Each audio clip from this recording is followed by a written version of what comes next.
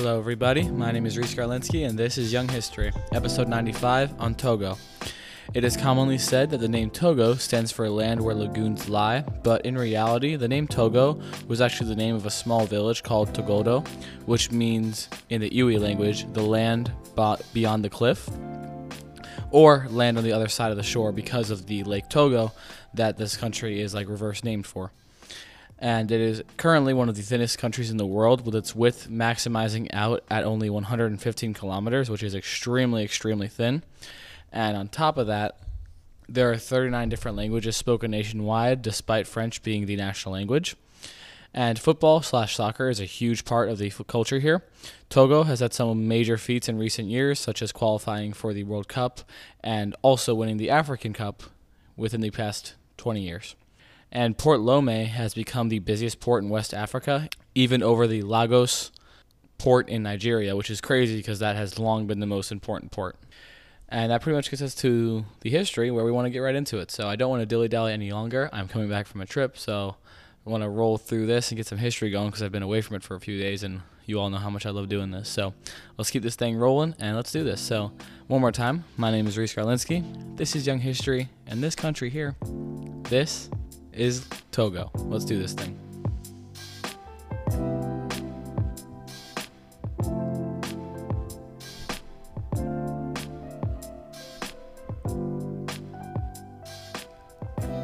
Our origins begin 2,000 to 3,000 years ago, where Togo's early inhabitants were likely part of the larger Bantu migration that took place during this time.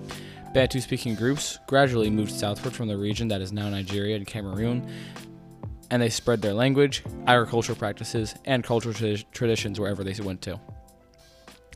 These early Bantu groups were likely the ancestors of many of the ethnic groups found in modern-day Togo. Over time, Togo became a crossroads for many different ethnic groups and cultures, mainly the Iwi, Mina, and Kabre, who eventually formed the main indigenous ethnic groups of this land. The Iwi, in particular, are one of the largest ethnic groups in modern Togo and have a very rich cultural heritage. Along with the other three, the Gwin people were also some of the early inhabitants of the land that occupied it before the Europeans arrived. Also maintaining some hegemony over this region was the Ashanti Empire. That was around in the 1400s and had its peak around the 1600s. The Ashanti people initially settled in the dense forest region known as the Ashanti region of what is now Togo. And their empire developed an early, very sophisticated bureaucracy and military system in Togo. And it also had a hierarchical social structure, with kings at the top, followed by nobles, chiefs, and commoners. The Ashanti are renowned for their artistic and cultural achievements, including their elaborate gold jewelry, kenete cloth, and vibrant festivals. Then that rolls right into the 1400s, where Togo was part of the larger Western African region, which was characterized by the presence of numerous powerful and prosperous kingdoms and city-states. Both within West Africa and within trans-Saharan trade routes, this nation lied, so it was very powerful in its trade even early on. The Songhai Empire, centered in the region of modern-day Mali, actually exerted its influence over this entire region of West Africa during the 1500s, and it was one of the largest empires in African history, known for its thriving trade, administrative systems, and Islamic spreading/scholarship. Togo, as a neighboring region, had major interactions with the Songhai Empire. Sometimes it was through trade, sometimes through conquering, sometimes through the diversion of people who were of Songhai origin. The Portuguese began to make contact with West Africa through its explorers, which included the area that is now Togo. The Portuguese were followed by the Dutch, British, and French, and also a little bit by the Nordic countries. They established various trading posts and forts along the coast, and these powers also sought to exploit the region's resources, particularly in the transatlantic slave trade that had now been booming. In the 1600s, coastal regions of Western Africa, including modern Togo, became important trading centers for the European powers, mainly the Dutch, British, and Portuguese. And that's why this region was known as the Gold Coast. Specifically, the area that is now Ghana was the Gold Coast, but this entire region was known as the Slave Coast because of the fact that so many different slaves were being traded in and out of here, and that it was just a general hub for this horrible, horrible practice that was making up a huge part of the world's economy for such a long time. And this became such a big thing because European demand for slaves was increasing, which caused local African intermediaries to emerge as a kind of means to create capture and make it a business, because money seems to run everything and everyone has their price, it seems. That's not accusation towards anyone, but people seeing that this slave trade, which is inherently bad, especially when it's you kidnapping your own people and selling them away, money talks, man. So people get to a point where they start to shift, and people always tend to ask that, like, why were Africans trading themselves? It's money, man. Why wouldn't you? You get to this point where you're kind of struggling, you see this new power that comes in, and you see what they're doing, and they're making a lot of money off of it. Some people see enough commas and dollar signs, their morals get really weak real quick, and this happened here, and that isn't even to judge them that hard, but they practiced right alongside the Europeans in the worst practice that humans have ever carried out. So definitely something to think about on why it happens. Towards the end of the 1600s, European powers intensified their efforts to establish colonies across West Africa. This started with the Swedish, who established a Gold Coast settlement for a time in an area that connected Ghana to Togo. And they eventually lost it to Denmark-Norway after those powers invaded and kicked them out. And then that kind of control lasted until different powers like the French, British, and Dutch started to really expand into the region. During the 1700s, Togo was home to various indigenous ethnic groups and small kingdoms. These societies often engaged in a lot of trade with European powers. What they gave that wasn't slaves was mostly ivory, gold, and agricultural products. Sometimes local rulers sought European support in their local battles, and they formed alliances with them to strengthen the ability they had to fight and crush their opposition. The expansion of European colonial influence and the slave trade led to conflicts and resistant movements in the region. African societies, including the Ewe, Mina, and others, especially in Togo, resisted the encroachment of European powers and defended their territories as hard as they could. Local resistances often took the form of armed resistance, diplomatic negotiations, or evasion strategies to keep from capture. And the entrance of the Europeans brought a complete social shift, as now different things were being prioritized in the trade and in the economy. And on top of that, there was now a lot of cases where an entire nation would now be encapsulated into a European colony. So now you had to bow your head to this European power rather than to your own chieftain. And even if you did bow to your chieftain did in some way have to bend the knee to the people reigning over them with guns, threats of slave trade, and all the things the Europeans possessed. It would be in the late 1800s that the German Coastal Protectorate was established in 1884, and this lasted until 1905 when it became the German colony of Togoland. Germany would influence the land a lot, and a lot of its influence can still be seen there today. The biggest one is actually the railroad, as a huge amount of present-day railroads in Togo were built by the Germans because the German Industrial Revolution was entirely based on the expansion of railroads and stuff of that sort. And on top of that, there's different structures, and sometimes you could see it in different foods, that there was a big influence of the Germans on Togo. But this was not to say it was all good, as the German colonial rule faced a lot of resistance from the local populations. Various ethnic groups, such as the Ewe and Cabre, actually organized resistance movements against the German oppression.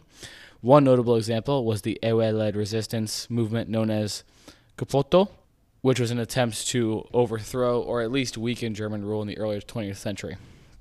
Now, following World War I, Togoland was actually divided into two mandates that were made by the League of Nations. One of them was for the French, and the other was for the British. This made French and British Togoland.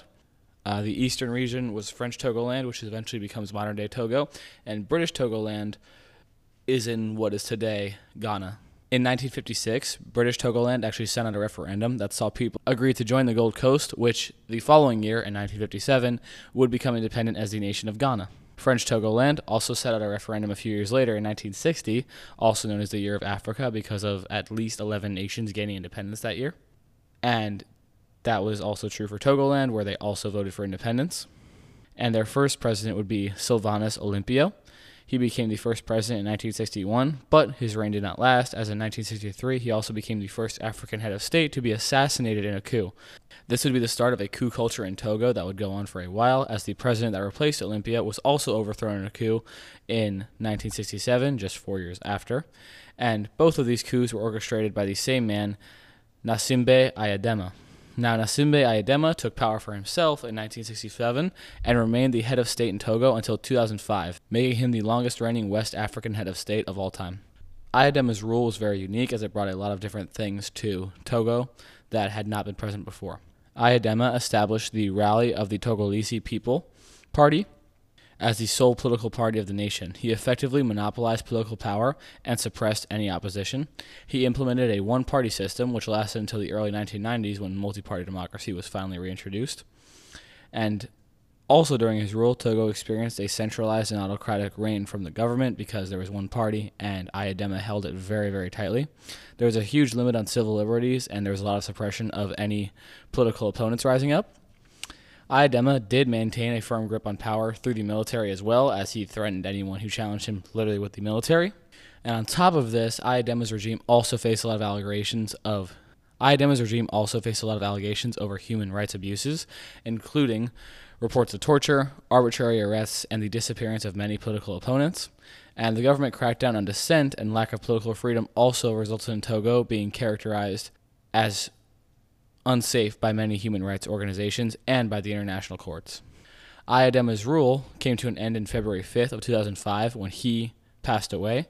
In a controversial move, his son Faure Gnassingbé was quickly installed as his successor with the support of the military because they bypassed the constitutional succession process and placed him directly on the throne. This placed widespread protests and condemnation both domestically and internationally, as the international community saw this as a completely unfair transition of power, which it completely was, as the people had no say in it, despite some of them supporting it. But that's also why you hold elections, so that people who support a move like that can just vote to support it, but that's besides the point. And despite all of this, Faure does actually remain in power, and remained in power for quite a long time he did. And I would go as far to say, still does. It's ridiculous how some of these things happen. In the time after the election was settled, this did not quell the calls for political reform and a cry for restoration of democracy in Togo, but the government engaged in dialogue with opposition parties and civil society organizations to address any of these concerns about human rights and electoral process, but this didn't change anything. This led to protests and constitutional reforms in 2007, because Togo witnessed a series of protests led by the opposition, which wanted reforms to the constitution. They wanted limits on presidential terms, and this didn't really achieve anything except for these protests resulted in a lot of violent clashes with security forces and led to the loss of several lives. In response, the government initiated constitutional amendments, including the introduction of term limits, which came only after the sacrifices of the people who fought for them. Then also in 2007, and then following it in 2010, Togo held legislative and local elections, aiming to strengthen the democratic processes and ensure broader representation within the government. These elections were seen as steps towards greater political inclusivity and transparency. And Togo made a lot of effort to promote economic development during this period. The government focused on diversifying the economy, attracting foreign investment, and improving the infrastructure. But the challenges such as poverty, unemployment, and income inequality were very hard to beat, and they still persisted throughout this. Togo also started to reach out as a participant in regional initiatives and other organizations because it remained a member of the Economic Community of West African States, also known as ECOWAS, and the African Union, so that they could collaborate with other neighboring countries on all sorts of issues ranging from economic to security ones. Now, also during Faure's rule was a lot of him winning and winning because he won re-election in 2010 and 2015, and none of them were seen fully, at least by the opposition or by the people, as free and fair. So in 2017, many protests broke out to challenge the rule of his family because he is the son of Gnassingbé Ayadema, and this family had now been dominating politics for close to 40 years, so people were not okay with this. And despite this, Faure actually did win another election in 2020 by a pretty significant margin, and he is still the president to this day.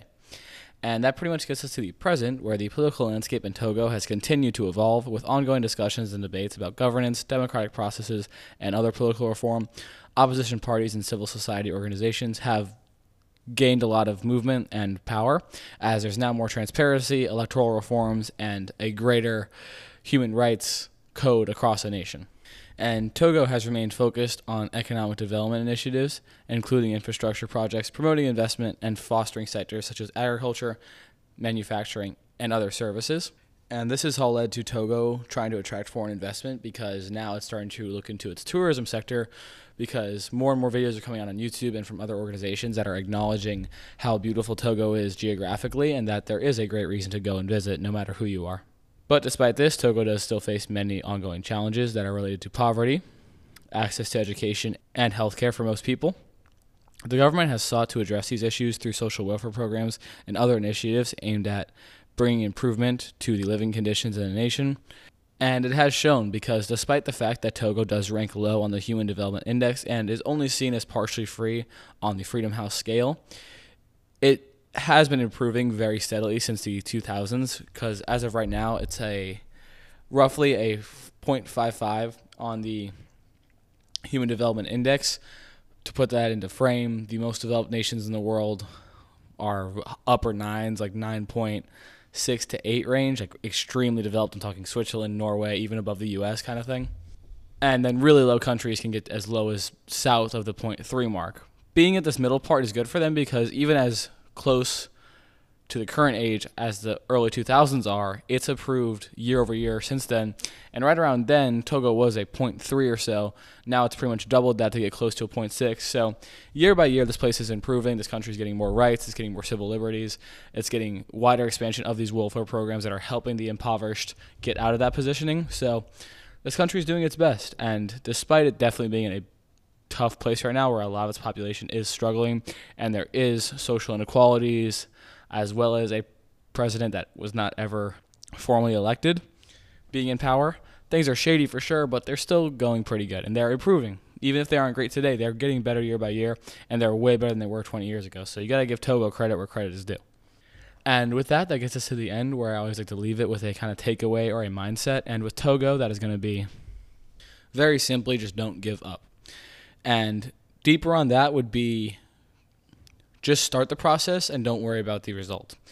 And I say that with Togo for a very obvious reason. This country got handed the same awful deck of cards a lot of sub-Saharan African countries got handed, which is you get colonized, you get your valuable resources taken, you're used as slaves for hundreds of years, and then once the independence finally comes and you're able to break away from these colonizer chains, you're expected to be on par with the countries that were stealing money from you and constantly getting stimulated and weren't ever abused in that way. So they have that issue. They have the issue where they've struggled to bounce back from colonialism and struggled to maintain stability in the times of independence, because they had their democracy ripped from them for hundreds of years. That's the thing people don't think about when they think of Africa. But on top of that, it's the fact that people don't want to acknowledge how deep this stuff goes. And even though a country can be independent for 60 years, like old Togo here has, doesn't really take away the fact that the lack of stability kind of comes from the system that was placed upon them, where violence was always the answer, kings rule over all, that sort of thing. So once you give these nations independence and wonder why they use the same system they've been living in for generations, it automatically, inherently generates some instability. But I'm getting sidetracked. I say that with Togo and my advice because Togo has pushed forward. Despite this awful hand it's been held and been forced to deal with, it has continuously improved, and that has been shown literally in a quantifiable way. Indexes that rank the political freedom, civil rights, and overall development of a nation in its people's access to education and healthcare and all these things that matter, very quantifiable things. This nation has improved year over year for the last 20, close to 30 years. Yes, they've had rough patches, but year over year over year, they're better and better and better. They're expanding their rights. Are they as free and rich and great as Norway? No, they're not. Are they as strong as the U.S.? Are they as important as Russia on global politics? No. But they're getting there. They're taking steps. They're involved in their regional things. They're involved in African continent organizations. They're doing all of these things year by year by year. And it's not looking great. The people who have been in poverty 20 years ago, some of them are still in poverty now, but some of their friends aren't. Some families that did have generational trauma and generational lack of wealth are getting out of that now, because there are programs that could help them and things like that have been expanding for 20 years. That's happened year after year. And even after these years, it's still gone from very terrible position to less bad position. It's not like things are great and shiny and peachy. That is the thing I think you can apply to yourself with anything you do, which is anything that's really worth it, really changing the way you think, changing your body, changing your health, changing the trajectory of your career or your marriage or relationship, any of that. That takes a lot of work. It takes a lot of chipping away. It takes a lot of day in, day out where you don't see results, especially for things like the gym and your mindset. Relationship, you may be able to see some stuff overnight where you just change something and you feel really good.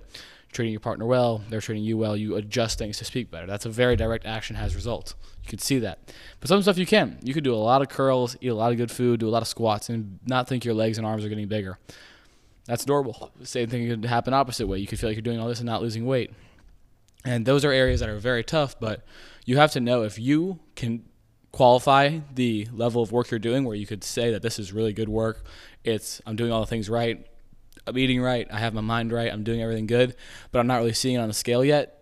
Trust the process. Trust the process, because those chipping away, those 1% every day, those even 0.1% gains every single day, they equal 10, 20, 30% in years. And when you look back at pictures of you from a year ago, 6 months ago, hell, even 3 months ago, you're not going to be able to recognize them as much because you're moving farther and farther from that. No matter how much of a baby step it is, it's still a step in the right direction. So don't give up on that. Just trust in it. And I think that relates perfectly to Togo, because they could have just accepted their fate as impoverished and just say, oh, we're victims. Colonialism was so bad. We give up. Just give us your handouts. We'll barely scrape by. We're fine with that. They're not. And that's the thing people also need to learn about Africa, is they aren't just these victim nations that have their hands up and are crying and wailing, asking to be helped. They're not. They're people just like you and me. They're people that have worked hard just like Americans and Europeans and Asian countries have. All those things. Because they are human. That's what it is. It's human ingenuity. It's human pride, because nobody wants to be taking handouts and nobody wants to be getting kicked to the side and told they're less good, because these people are not at all. And they're very much okay with the fate they've been thrusted into, because they're going to get themselves out. And you've seen that over the years as they've improved and improved and improved, because you can do the same. So don't give up because you don't think gains are coming. Don't give up because you don't think you're making progress, because I promise you, if you're doing the right things consistently every day, week after week, month after month, the results will come. And if they happen tomorrow, great for you. But if you don't see them for 2-3 years, then good, because you're just getting delayed gratification. You're going to be able to look from that point 2 years from now at where you are today and not even be able to recognize who you are. So I say that is that with Togo, and I say that is that for you. So truly, thank you all so much for being here. And I want you to, one, really hope you enjoyed that. And two, I want you to process that. Process Togo's history, process what happened here. Definitely keep up with it, because as the next elections come, likely in 24, we are going to want to see what happens with Nasyembe, and it's going to be interesting. So that's interesting. I feel like the lesson we pulled out of here was fun. All sorts of things like that. So hope you guys are good. Hope you enjoyed. I'm very glad you joined me today. So one more time, thank you all so much for being here. My name is Reese Garlinsky, and that was Young History. You guys enjoy.